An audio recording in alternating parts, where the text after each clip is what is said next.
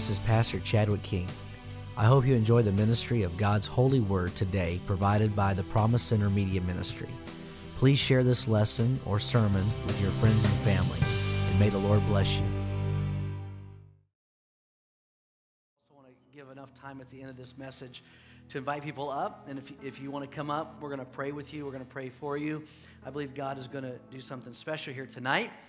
Amen? Anybody say amen? When you say amen, it just means I agree. It means let it be, let it be. So we're going to go to Mark chapter 14 and verse 3. Mark chapter 14 and verse 3. And we'll put it up on the screen for you. And this is a real kind of familiar passage to many. It's a story that takes place actually just right before the death and burial and resurrection of Jesus. And it says this in Mark 14 and 3. While he was in Bethany reclining at the table in the home of Simon the leper, a woman came with an alabaster jar, very expensive perfume made of pure nard. She broke the jar and poured the perfume on his head. Verse 4. Some of those present were saying with indignity to one another, "Why this waste of perfume? It could have been sold for more than a year's wages and the money given to the poor," and they rebuked her harshly. They rebuked her harshly. Next verse. I think we skipped one. Sorry, Brother Austin. It could have been sold for more than a year's wages, the money given to the poor, and they rebuked her harshly. Sorry, my bad. Next verse. "Leave her alone," said Jesus. "Why are you bothering her? She has done a beautiful thing to me. The poor you will always have with you, and you can help them anytime you want, but you will not always have me." She did what she could. She poured perfume on his body beforehand to prepare for my burial. That's an interesting, let's go back real quick. That's a very important statement there. She poured perfume on my body beforehand to prepare for my burial. Next verse. "Truly I tell you, wherever the gospel is preached throughout the whole world, what she has done will also be told in memory of her." Then Judas Iscariot, one of the 12, went to the chief priests to betray Jesus to them. Heavenly Father, tonight we open our hearts, our minds, our spirits to your word. I pray the living word would teach and minister your written word. Give us wisdom and revelation according to your will. In Jesus' name we pray. And everybody would just say amen? Amen. All right. So everybody doing good tonight? All right. Mr. Soundman, sorry, we weren't looking. I have a little bit of a ring up here, so you can turn my monitors all the way down. We got our sound adjusted. We've had some complications. We had 4 speakers blow several weeks ago, so we put up these other speakers on the side, and it's been a fun, wild ride. And so we had a technician. They have actual technicians that come in and fix the sound. So we'll see how it all works out. So thank you for your patience. If your ears were destroyed in the last couple of weeks, we apologize. We really do apologize. So has anybody ever misinterpreted a moment? Like a moment you just missed. You misinterpreted a moment.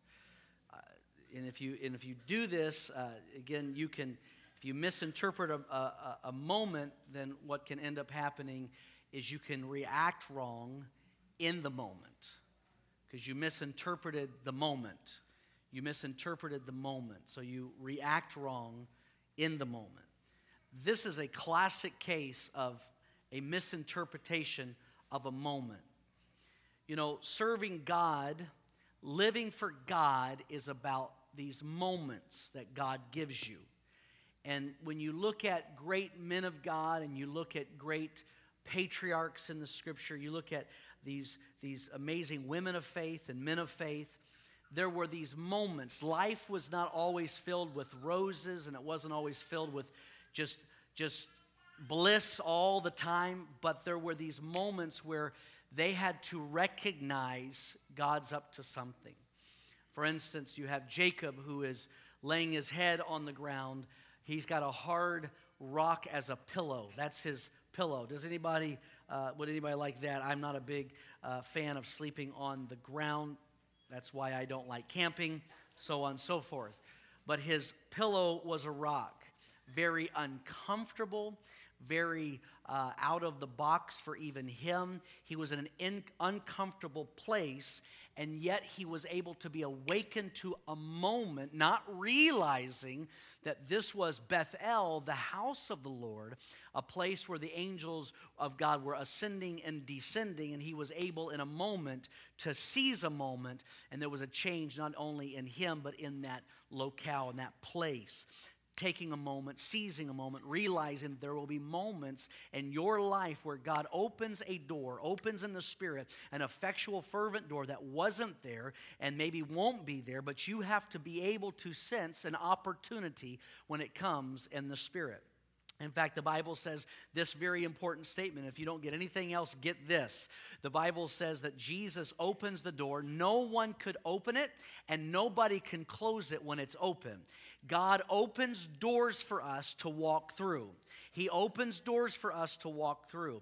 And sometimes those doors are open in moments. And if you miss a moment, you can miss a season. If you miss a season in the Lord, you can miss a calling and a place in God that God has for you. So it's so important to seize the moment, to understand these moments when God's presence is drawing us in and calling us in. Life is not measured by minutes, it's measured by these moments. I'm telling you, my life has been wired, engineered, and framed by not the minutes that I've lived, but the moments that have impacted my life through community, through the Holy Spirit, whether it's through a dialogue and encouragement, whatever it is. Maybe it's through a worship song, maybe it was through a sermon, but it shifted, it changed the trajectory of my life, a moment that literally, thank God, God was able to open my eyes to that moment, take that moment, run with that moment. And I believe there's people here tonight,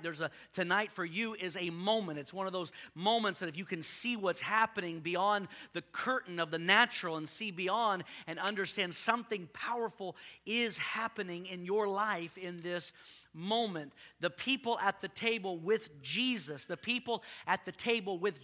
they were oblivious to the moment. They were oblivious that Jesus was in the house and that divine destiny was meeting Jesus. That this woman had not just come on her own volition. Yes, she came on her own will. She was not forced to come on her own will, but she came not just on her own volition, but by divine providence. God put this thing together because Jesus needed an anointing on his body. Why? Because when he was buried, they would come on the next day. They could not wash him, they could not cleanse him on the Sabbath, so they would come at a later time, Sunday morning, to anoint his body, to prepare his body, which should have been done but couldn't been done because they can't do that ceremony on the Sabbath while Jesus was in the tomb resting. They get there and there's no body, there's no Jesus, and so we could say, you know what, Jesus did not fulfill the law. He was supposed to fulfill the law every jot and tittle, but he did. Why? Because this woman came ahead of time and anointed his body so he could be buried and he could resurrect, still fulfilling the law. So there's a lot of pieces in this, a lot of players in this, but what she was doing was aligning herself with a bigger purpose, and the people there did not see it. And one of the most frustrating things that can happen in your walk with God is when God opens a door, when a moment comes and the people around you don't recognize it. And that's okay. It's going to happen.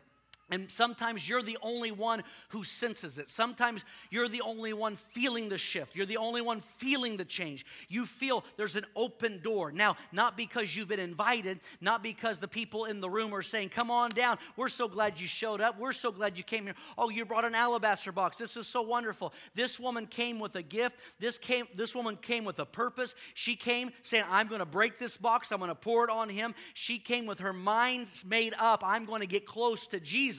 She wasn't welcome. People didn't say, hooray, thank you for coming. They were looking at her with disdain. They were looking at her upset. Why would she come into this moment? Why would she come into this setting? And she wasn't invited. She wasn't part of the club. She wasn't part of the protocol. She wasn't, her gender, also was uncouth for her to come into that setting, and yet destiny was greater than the peer pressure around her, and she pressed her way in, and she was able to come in contact with a holy Lord that was able to shift the room, and destiny met her worship, and something changed not only in him, but it changed in her, and it changed in that room, and it changed so much that it was so anointed in that room that it was the very tipping point for a man named Judas Iscariot who said, I can't take it anymore. It actually accelerated the process of Jesus being betrayed, going to a cross, dying for you and I. It was all connected into this moment. So many things happening, and yet so many people oblivious to what was happening. I don't want to be oblivious to what God is doing. I want God to open my eyes to what he is doing. I want to see, I want to hear, God, what are you doing in our city? God, what are you doing in our church? What are you doing in our county? See, when you are not connected to the big purpose, what happens is you get stuck in the details. You get stuck in all the little trivial things. You start looking and go, oh my goodness, why was this waste of ointment? Why this alabaster? This could have been sold, and you start calculating, we could have done so much with that. This could have done that, and she shouldn't have been here, and I can't believe they let this happen, and all of a sudden you start nitpicking the details, missing what God is doing in a moment. And I just want to share this with this church. God is doing something unique and special. There's a new season coming to Sonoma County. There's an awakening coming. And that awakening requires us to be highly aware of what Jesus is doing. When we look at the scripture, everybody was there around the table, but nobody connected with Jesus the way she did. Nobody connected with Jesus the way she did. They were there, just like the lady with the issue of blood. Many people are touching you, but there was one who really touched me. You can be there. You can be in the moment and miss it. You can be in the moment in the sensation of the music and that Jesus is in the house, but not really connect with the purpose. So we want to be connected to purpose. We want to be connected to will. We want to be connected to the thoughts of God. What is Jesus thinking? Not about what you're thinking, not about what my neighbor at the table is thinking. What is Jesus thinking in this moment? God, help me to see what Jesus sees. Help me to see the one like Jesus sees the one. We come to church and we see our friends and we see this and we see that, but who sees the one in the corner who's broken and comes to church wounded, comes to church with that one prayer, this may be my last time, I'm going to try this. I've had church wounds. I've had this happen. And sometimes it's easy to be oblivious because we're going, Jesus is here, not realizing that Jesus sees the one. He left the 99 and went for the one. So we have to be keenly aware of what Jesus sees in the house. The next interesting point that I just want to pull out, and there's so much in here. There's so much in here. I want to pull out this very simple concept that when she began to worship him, at the beginning in verse 4 and 5, it begins to describe, she pours the oil on his head. And as she pours the oil on his head, later in the passage, verse 9 and 10, Jesus said, she has anointed my body for the burying. Yet the Bible doesn't say she had poured it on his body. It says she poured it on his head. And what is interesting to me is that when we worship, when we really put our worship where it belongs, guess what happens? Two things. Number one, we pour our worship on the headship of Christ. We worship him. We adore them. But it doesn't just bless the head. It blesses and pours down into the entire body. True worship blesses the church. True worshipers bless the church. There's enough sounding cymbals. There's enough noise and cacophony in the church and in the churches. But the question is there a praise that gets to the head? Is there a worship that really gets to the head? A different kind of worship, a heartfelt worship, a worship that costs you something. That's the kind of worship that gets to the head, and that's the kind of worship that drips down and blesses the body. There's some people who worship for the body. They worship for the body. They worship to be. They worship to make a noise. They worship to make a sound. They worship because if we can just make a commotion, everybody's lifting their hand, the music's just right, the key's just right. But at the end of the day, the only kind of worship that really blesses the body is the kind of worship that touches the head, the kind of worship that says, this costs me something. This comes out of a place of pain. This comes out of a place of brokenness.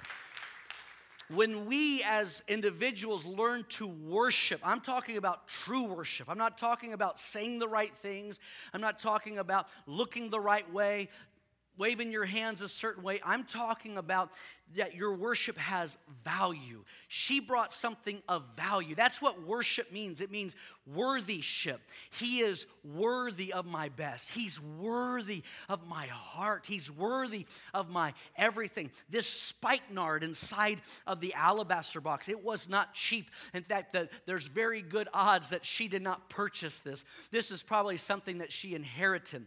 This is probably, it's either something she inherited from her family or it's something that she got from her former husband. It's the only thing maybe she was able to keep in a very bad scenario. It's all she had. It was her identity. It was her heirloom. It was her investment. It was her 401k. It was everything she had, and she was willing to give him her very best. She said, this is going to cost me something. I more than anything, I need to get into his presence. I need to lavish my praise and worship upon him. And it cost her greatly, but the gains were way more than the cost. The gains of being in his presence, the gains when he says, whenever the gospel is preached, when you speak of the death, when you speak of the burial, when you speak of the anointing of the body and the burial, and you speak of the resurrection, I want you to make sure to tell her story. I could not do this resurrection thing without this anointing. I can't be who I've been called to be without this praise and worship, this anointing dripping all over me. What you don't realize is when you begin to really worship, when you lavish your praise and your worship on the Lord, it activates all the calling. It activates all the miracles. It activates the greatest environment that you can create. It's not just an environment of faith. Faith is the end product. It's an environment of worship, because in an environment of worship, guess what is built? In the environment of worship, faith is built. And so whenever you lack faith, find worship. Whenever you lack hope, find worship. Begin to worship. Just begin to talk about how good he is and how great he is, and begin to pour your worship.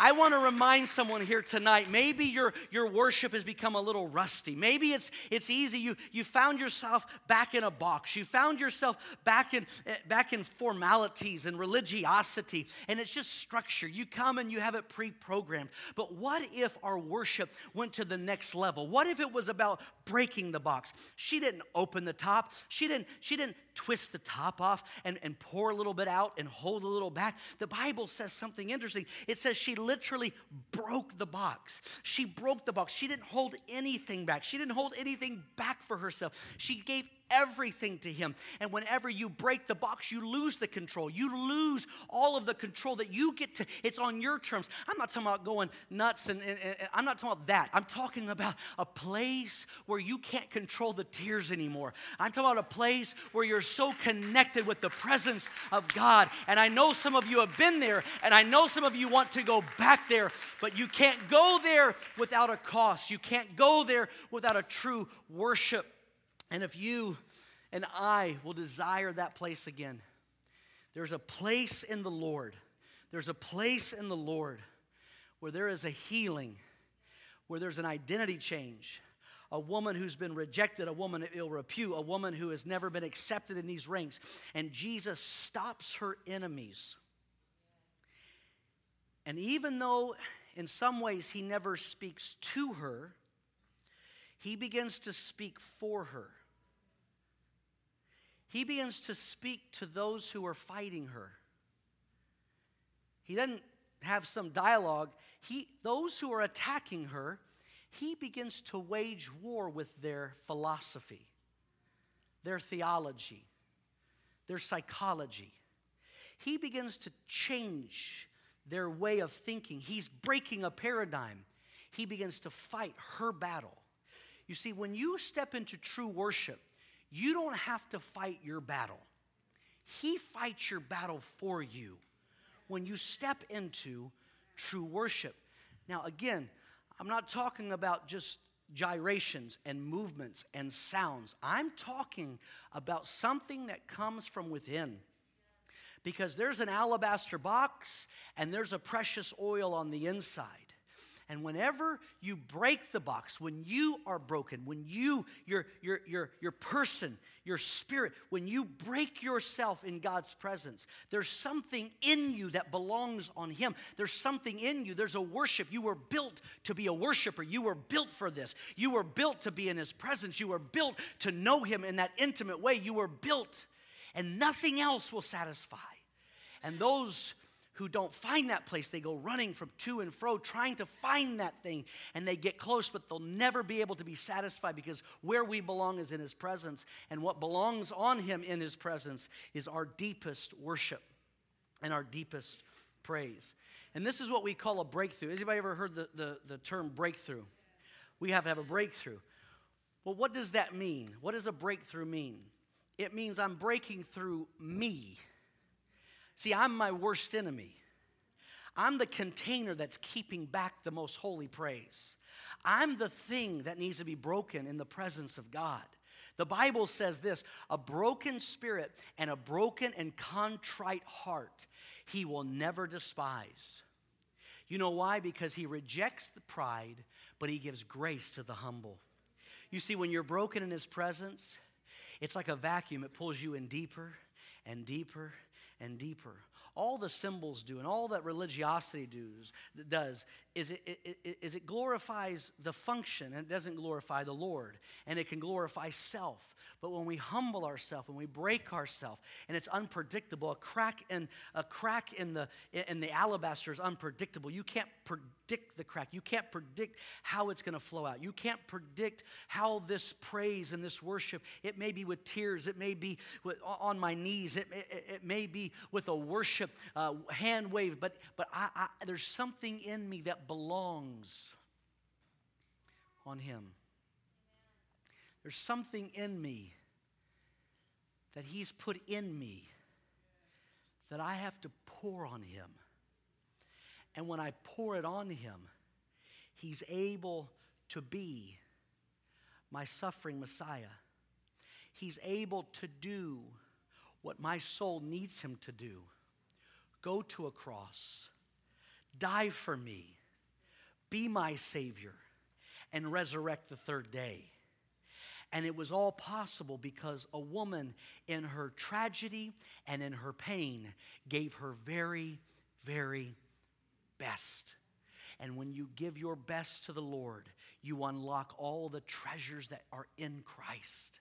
When you give your best to the Lord, you unlock all the treasures that are in Christ. The best life is not a life that you can find through self-help books.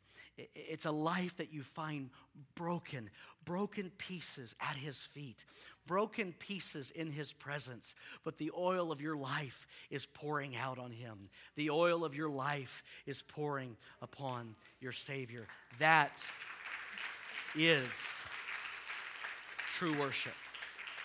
I'm going to ask our musicians to come. And we're going to enter into a moment of worship. And I'm going to ask you today to take an inventory of what kind of worship and what kind of praise that we bring. What kind of worship and what kind of praise do I bring? What kind of worship, what kind of praise do I bring inside of you? You say, I haven't been taught this. You know what the scripture says? It's one of the most interesting statements that Jesus makes. There's all of these crippled and broken and rejected by society, all of these people who don't have the reputation. They're not part of the upper echelon. They're not in the know. They're not part of the who's who. They're just the people that everybody forgets about. And Jesus, just a week away from his death, goes to the temple, and for the first time ever, the Bible says he's doing miracles. Finally, the Lord of heaven and earth that said that is the tabernacle, this is the temple of the Lord. Finally, he comes and he begins to do miracles in the temple. One time he did it, 1 week before his death, burial, and resurrection. The only time. And all of these people who had never been able to step foot in this place, who had never been able to give a sound of praise to God the way they wanted to, begin to shout and begin to rejoice and begin to lavish their praise and honor and thankfulness upon Jesus. And the Pharisees come and they say, "What is this noise?" And this is what Jesus says. He says, "Don't you know the scripture that he has perfected praise from children?" What? In my mind, to perfect something is when you do it over and over and over and over and over and over, and you get better at it and get better at it. And Jesus says, nope, that's not the way it works. The best praise is the unrehearsed, unlearned, new praise that comes from just sheer awe and wonder and amazement. He said that is the best kind. It's not on your terms. It's on the terms of the flow of what is inside of you. It belongs on him. It belongs to him. And it belongs for him. Your praise, your passion belongs to him. Would you stand?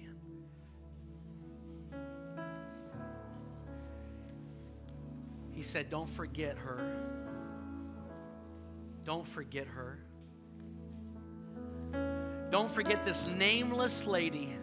Don't forget this outcast of society. Don't forget her. Don't forget how she broke herself and broke her gift in the most uncomfortable of situations.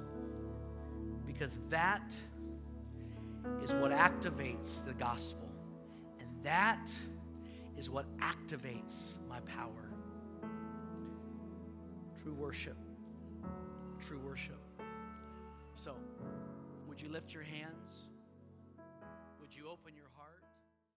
For more information about who we are, we invite you to go to thepromisecenter.com. God bless you.